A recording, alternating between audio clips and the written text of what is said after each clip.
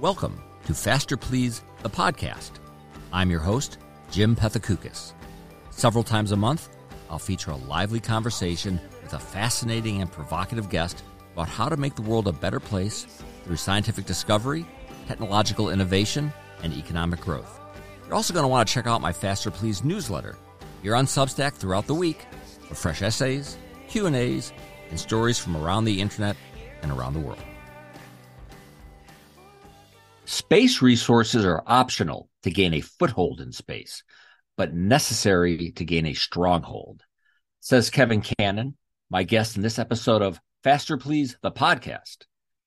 In this interview, we'll be discussing space mining, the economic and engineering challenges it faces, and why it matters. Kevin is a professor of space resources and geology and geological engineering at Colorado School of Mines in Golden, Colorado.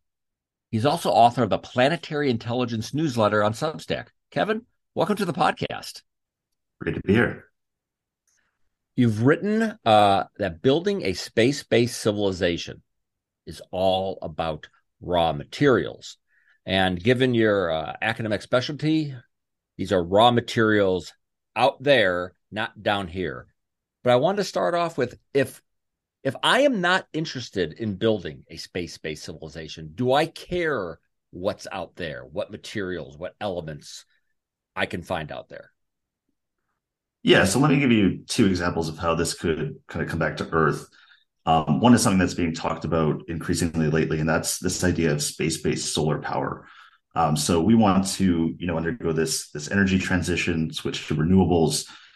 Solar power, the issue there is the scaling and the land that's available, right? You only have so much land that you can put up more solar panels. So if we wanted to have, a truly energy abundant future, one way to do that is to actually put up structures, satellites in orbit that collect solar power and beam it back to the Earth via microwaves. And it turns out the only way to really make this economic is to actually make those structures out of raw materials that are found in space, either from the moon or from asteroids. If you try to launch everything that you need, it's too expensive. It's too difficult. So that's one example. Second example related to that, there's obviously a lot of talk about climate in general, and there's still this kind of idea out there that we can get through this climate issue by just reducing emissions. I think at kind of a higher level, the discussions out there are that that's not going to be enough, that we're not drawing down those emissions fast enough, and that we may need to use different geoengineering techniques. There's different ways to do that. You can inject stuff into the atmosphere. You can put stuff into the ocean. Those are a little bit problematic politically. One alternative is to actually just block out a small fraction of the sun's radiation with something called a planetary sunshade. So you put up a structure in space at the L1 Lagrange point between the sun and the Earth, and that structure blocks out, say, 1 to 2% of the sunlight and cools the planet and helps as a mitigation effort. And again, that structure is so large that we could not possibly launch that into space. We would have to build that out of materials that we find. So even if you don't want to leave the Earth, you're happy here. You still have problems on Earth, and there are solutions to those that could potentially be found by using raw material on the moon or on asteroids.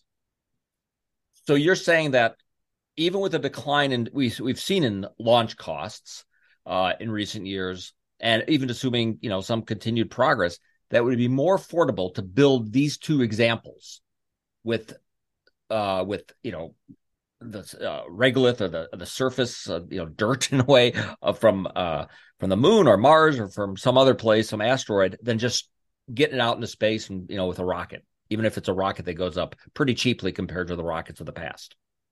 Right. So the thing you have to understand is that as those launch costs come down, it also becomes cheaper to put the factory on the moon that makes the components that assembles the structure in space.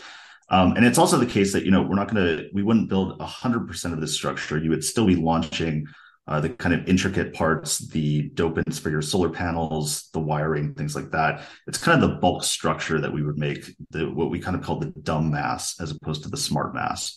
But yes, as the launch costs come down, it it's easier to put things in orbit, but it's also easier to put construction material and assembly material to do uh, this kind of effort, this space-based construction effort. Right. I think that's always the big concern is trying to make the economics work. I find that people sort of aren't fully aware of what possibilities have been opened up because it's gotten a lot cheaper to launch rockets into space, and hopefully we'll get a bit cheaper still. Yeah, I mean, we're anticipating right now in the months ahead the first orbital launch of the SpaceX Starship. So SpaceX has brought the launch costs down dramatically just with the Falcon 9 through reuse, through the Falcon Heavy. But the possibility for Starship is really a step function. It's not just a continuation of that smooth decline, but really a potential leap in our ability to put massive amounts of stuff into space. And as if that design is proved out, then hopefully other competitors will start to copy that and improve on it, and we'll see an even more dramatic reduction. But again, I think people have a hard time understanding the economics of going and mining an asteroid to bring back to build things on Earth. Would that be economical versus using that material to build things out in space? There's only a very narrow case you could make for a certain class of materials. And specifically, that would be things like the platinum group metals. And those meet a number of criteria. They're very expensive. So, for example, the metal rhodium sells for about $400,000 per kilogram. And we only mine a very small amount of those per year. It's measured in single digit or double digit tons. So, 20 or 30 tons of these materials per year. So just possibly you could make an economic case to bring back some of those platinum group metals. But for something like copper, we mine millions of tons per year, and that's never going to make sense. So that's kind of the big misnomer about space resources that's kind of out there in the public perception, that what we're talking about is going out into space and bringing stuff back and selling it into existing commodity markets. And that's really not what the main focus. What the main focus is using local materials that we find to help expand civilization into space rather than bringing everything with us. But maybe, just maybe, you could make a case for something like some of these platinum group metals. What you're doing is not speculative. This is something that you think will have practical application, and you're graduating students who are getting hired to begin to think and do this, right? Yeah, so it's still in the early stages, but it's not science fiction and it's not theoretical. So let me give you a couple examples of what's been happening in the last few years. Last year on Mars, there's a small instrument on board the Mars Perseverance rover, the NASA rover, called MOXIE. And this is a demonstration that sucks up a little bit of the CO2 atmosphere of Mars and converts it into breathable oxygen. So this is the first time in history we've taken a raw material on another planetary body and actually turned it into a valuable product. It's the first creation of a resource in space. Second example, a couple months ago, we had the launch of a private lander from the company iSpace. This is going to be the first attempt at a commercial landing on the moon. And as part of that mission, they are going to try and scoop up a small amount of the regolith. And NASA has already signed a contract to purchase that material. It's a very small dollar amount. The real point of that is to set a precedent that if you go out and mine material in space, that it is yours to then sell to someone else. So if that's successful around April, that will be the first sale of a resource in outer space. And then, yeah, so there are a wide variety of companies working on this. We have the Space Resources Program at Colorado School of Mines. And just an example there, Blue Origin, not a lot of people know about this. In the past year or so, they've hired about 30 full-time employees working just on space resources on ISRU. As you've been talking, I've been trying to quickly dig up a quote from one of my favorite books and TV shows, The Expanse, which touches on this issue of the resources out there. And let me just quickly read it to you. Platinum, iron, and titanium from the belt, water from Saturn, vegetables and beef from the big mirror-fed greenhouses on Ganymede and Europa, organics from Earth and Mars, power cells from Io, helium-3 from the refineries on Rhea and Iapetus. A river of wealth and power unrivaled in human history came through Ceres. That's sort of the big sci-fi dream, that there is this vast, vast field of resources out there that we can tap into. And if we can tap into it, it will be primarily for creating this space civilization. Am I right? Yeah, that's exactly right. The atoms are out there. We know, all of the atoms in the periodic table are found on every planetary body. It's a matter of concentration, and it's a matter of having the energy to separate those out and turn them into useful products. As long as we can figure out how to do that, then we have the resources available just in the solar system to support, a massive population of people, to live at a very high level of well-being. And so that's the long-term promise, is that we can expand into space and have a thriving civilization that is built on top of those resources. I love how you put it in one of your tweets. You wrote, "Space resources are optional to gain a foothold in space, but necessary to gain a stronghold." Right. So if you look back at what we've done so far in human space exploration, we've landed 12 people on the moon. They walked around for a few days and then they came back. Since then, we've sent people up to low Earth orbit, to the International Space Station, or the Chinese equivalent. They stay up there for a few months and they come back. In those cases, it makes sense to bring everything that you need with you, all the food, all the water, all the oxygen. If we have greater ambitions than that, though, if we want to not just walk around on the moon, but have a permanent installation, we want to start growing a city on Mars that becomes self-sufficient, we want to have these O'Neill cylinders, you simply just can't launch that material with you. And that's because we live in this deep gravity well. We can just barely get these small payloads off the surface with chemical rockets. And so it just economically, physically does not make sense to try and bring everything with you if you have these larger ambitions. And so the only way to kind of enable that kind of future is to make use of the material that you find when you get to your destination. The question I always get is, why bother doing any of this? Is that a question you spend a lot of time trying to answer? Or are you convinced it's going to happen and you just sort of move beyond that question? Yeah, I think enough people have made the case for why we need to do this. You can look at it from different perspectives, from one of kind of scientific discovery, one of existential risk to the planet, that if we stay here on Earth, eventually something is going to come along that presents a existential risk to civilization.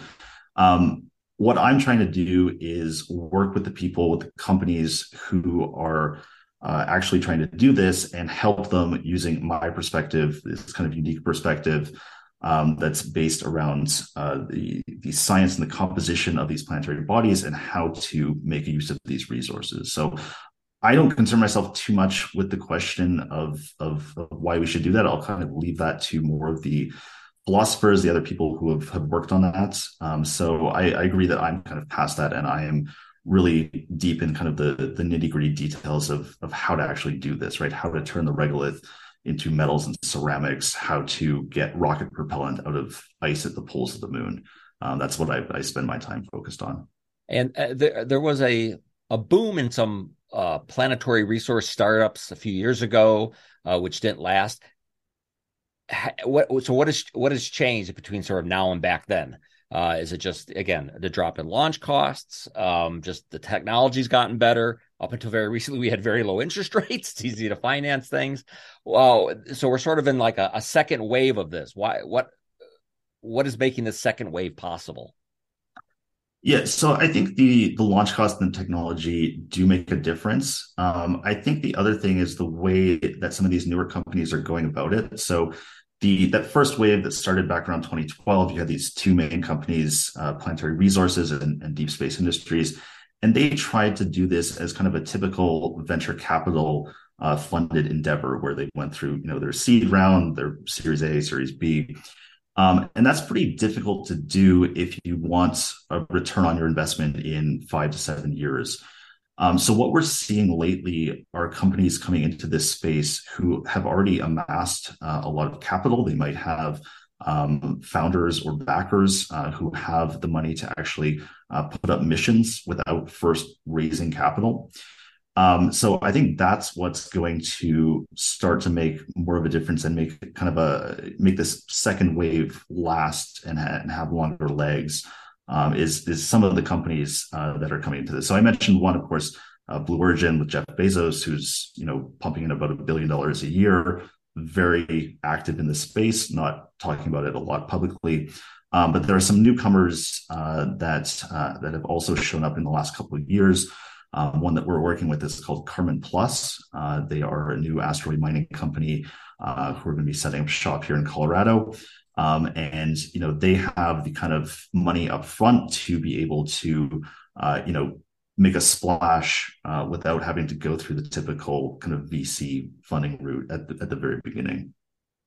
How supportive is NASA of this general concept of seeing space as a resource to be extracted or exploited, whether it's to do things here on Earth or build a space civilization? Is this are they all aboard? Do they view this as a private sector thing? We're going to focus on exploration and or doing science, and this is a different thing, and we really don't care.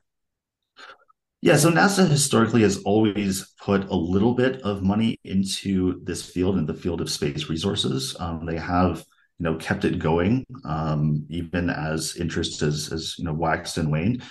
What they've never done, though, is made it a critical part of their missions. So, for example, right now they're working towards the Artemis program, right, landing people back on the surface of the moon. And they're exploring ideas of prospecting for ice at the poles of the moon. They have this upcoming Viper mission. They're funding technology to extract oxygen from the lunar regolith. But what they're not doing is saying, okay, the Artemis astronauts are going to breathe that oxygen, and that's going to be a critical part of the Artemis program. So they're funding it, they're bringing it along, they are supporting it to some extent, but they're not making it a key part of their missions. So I think what we're going to see is continued activity in the private sector, and then what we're also seeing, though, is a lot more interest lately from the Space Force and from DARPA. So those government agencies are starting to get a lot more interested in these topics. When you think about this, what is the timeline? Do you think that is reasonable? Permanent, using space resources to create a permanent base on the moon, on Mars, to go further out and extract resources, not from the regolith on the moon, but from actual asteroids and using those resources. What is sort of your loose timeline? How you think about it? You don't have to give months and days and dates, but just broadly. Yeah, so right now we're in the phase where we're developing the technology in the laboratory space, and then just starting to deploy it as these kind of demonstrations on the moon or on Mars. So I mentioned the MOXIE experiment, right, converting the atmosphere of Mars into oxygen. In the next couple of years, there's going to be a lot of these small commercial landers going to the moon. A lot of those have demonstration payloads where they're going to do things like try and 3D print with the regolith or try and extract oxygen from it. So the next step, I'd say maybe 3 to 5 years from now, is to get to the point where we have kind of a pilot plant. So maybe we're extracting water from the poles of the moon or oxygen from the regolith, and we have something a little bit bigger than these kind of tiny experiments. So we have something like a pilot plant. Maybe 10 years out, we have kind of full scale production of a simple resource like rocket propellant. And then, I think we're in kind of maybe the 15 to 20 year time scale for starting some of those larger efforts, starting to land supplies on Mars that would go towards this city that SpaceX has talked about, starting to 3D print a structure on the moon that would be a permanent installation. So that's kind of the timeline that I think about. And then in terms of the investment part of this, there is another piece to this in that a lot of the companies who are working on these technologies also have a component of it that's focused on Earth-based technology. So I'll give you one example. There's a company in Texas called Icon Technologies, and their main business is actually on Earth, and it's to 3D print entire houses to address the housing crisis. But then they also have a segment where they're applying those same techniques to be able to 3D print structures on the moon or Mars. So for investors looking to get into this, there are a set of companies that have those shorter horizon terrestrial applications, but then those also feed into these longer term space-based goals. In 2019, you co-wrote he's feeding 1 million people on Mars. That would certainly qualify as a pretty large space colony. Can you briefly tell me like how you would do that, and are we talking that being possible this century? Yeah. So the thing that I think a lot of people get wrong about the food piece of this is that they assume we're going to keep this paradigm that we've had for 10,000 years of growing our food in the dirt. So there's a lot of work out there that's being done. It's not always very good quality of, let's try and grow plants in the regolith. Let's add fertilizer to these fake regolith samples and try and grow plants.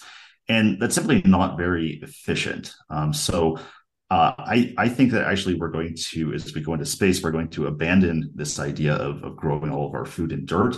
I think it's going to be all through in bioreactors, through cellular agriculture. So I think that's kind of the main way that we're going to produce food in space. In terms of the logistics to do that on Mars, the challenge there is that if you want to, so let's say your end goal is you want a city with 1 million people on Mars, and that's what Elon has stated is kind of the end goal. The question is, how do you get there? And what you eventually want is for that city to be self-sustaining, so that if the ships stopped coming from Earth, that it would, be able to persist.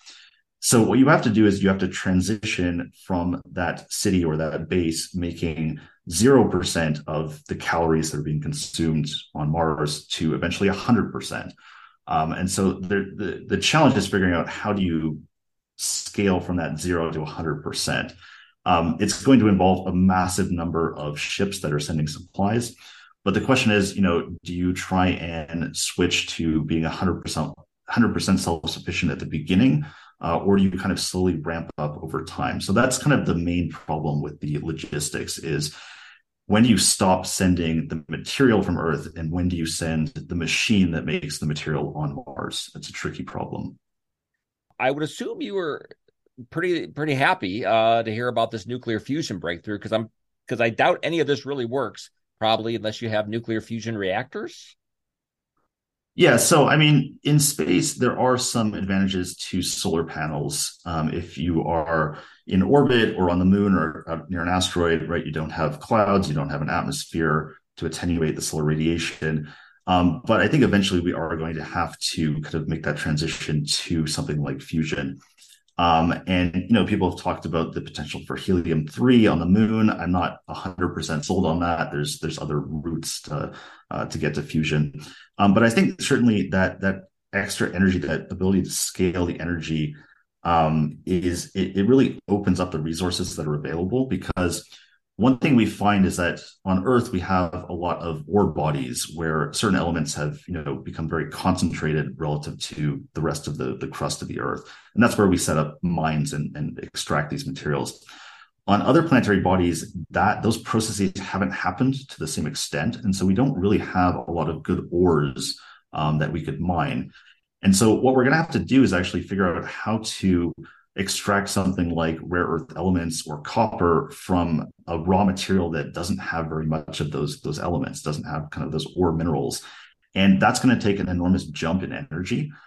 So something like fusion is probably necessary to really achieve that self-sufficiency, to be able to get every element of the periodic table we need from raw materials that don't have very high concentrations. Perhaps a question I should have asked earlier. What is there a lot of out there that there's just not very much here?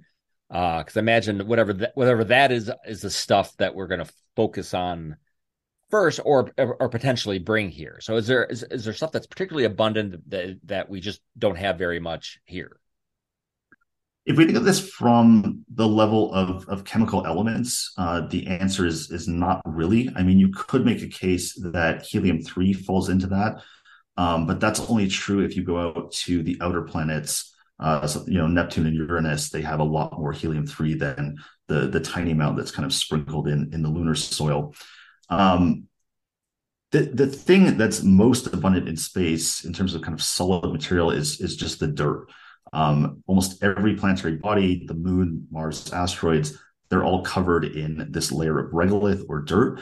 And that really is the raw material that is going to have to be the feedstock for all these things we're talking about, the metals, the ceramics. The We're going to have to make a lot of aluminum. Yes. Yeah. So fortunately, actually, that is one thing. So if we look up at the moon at night, you have the bright regions. Those are the lunar highlands. Those are almost entirely made of a mineral called anorthite that has a lot of aluminum. So there are very good sources of those kind of light structural metals on the moon in particular. Do you anticipate somebody at some point saying, we've already overexploited the Earth. Now we're going to ruin the moon too, and we're going to ruin Mars and asteroids. This is our galactic heritage. No, those conversations are already happening. So, just for example, last month there was a preprint published that made the case that we should declare a moratorium on the entire North Pole of the moon. That should be set aside for only scientific activities. So those conversations are just starting. Right now, there's no kind of legal framework to prohibit this kind of activity. So, certainly people are free to express their concerns and to propose ideas like this. But as of yet, we don't have some kind of widely ratified agreement or framework for how to, responsibly use resources in space. So certainly, the people in the field of space resources were conscious of this, and I think we're not proposing to go out and strip mine the entire solar system.